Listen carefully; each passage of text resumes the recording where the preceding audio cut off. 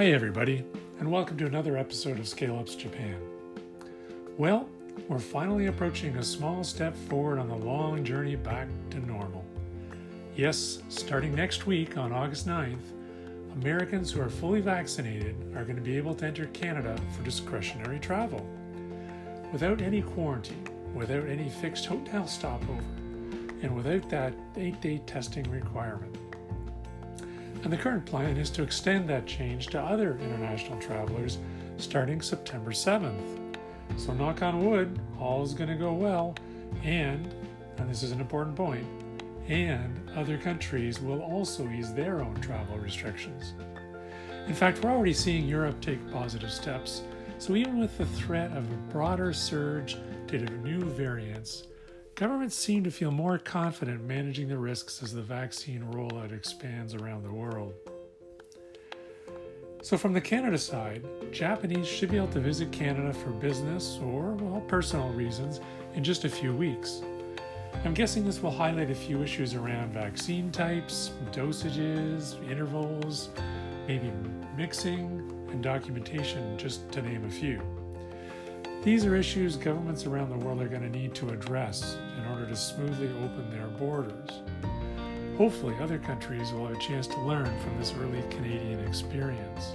And then, let's hope that as the Olympics and Paralympics successfully wrap up, and as the COVID surge in Japan flattens out, that fully vaccinated Canadians will be able to enter Japan and we can reignite our personal relationships and accelerate our business initiatives. Overall, I'm optimistic that we're going to be boarding planes well before year end with good, safe health protocols in place by all the major airlines.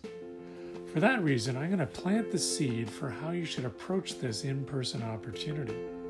And I'm going to call this approach, Unpack Your Suitcase Every Trip. What do I mean? It's simple. Stay long enough to unpack your suitcase. Avoid the crazy whirlwind trips that have you arriving late Sunday night from Canada with back-to-back meetings for 2 to 3 days, along with evening entertainment, before you race to the airport for Hong Kong or other stops on your Asia trip.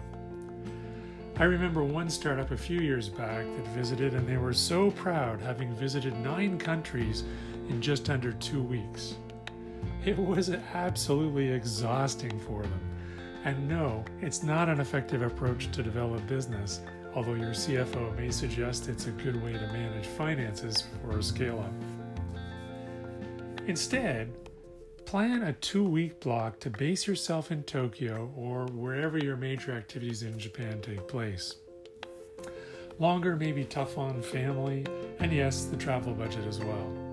Shorter won't let you really develop the business. And by the way, you've spent the last 18 months working remotely, so why can't you do the same from your temporary base in Tokyo with just a bit of time zone juggling? The benefits are huge. You can show customers, partners, and other stakeholders that you're really committed to the Japan market by spending time locally. You can follow up with people directly. And funny enough, it's often easier to get help from the other scale-up teams back home when they know you're on the road and waiting to present that information from headquarters. You can build personal relationships with more time available for lunches and dinners without the pressures of back-to-back meetings. And you can accommodate your contacts' schedule as well. You can learn more about the business environment, even just through osmosis, visiting events, hitting stores, watching the media.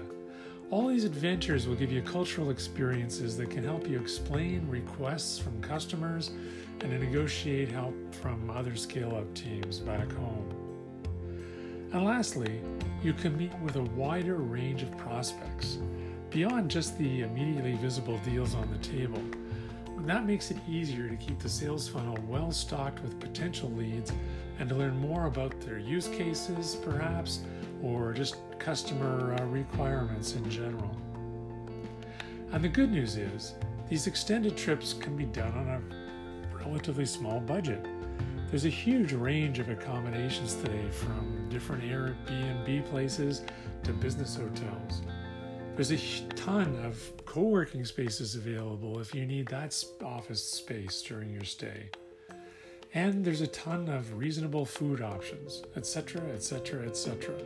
So it doesn't have to be particularly expensive as it might have been 10 or 15 years ago. Well, that's it for today.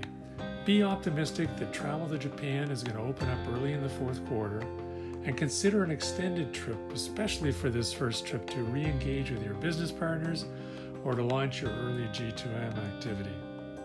In other words, unpack your suitcase and really push your opportunities forward and keep your scale up in front of your regional competitors. This is Paul Kilbank. Thanks for listening today, and join me again tomorrow for another episode of Scale Ups Japan.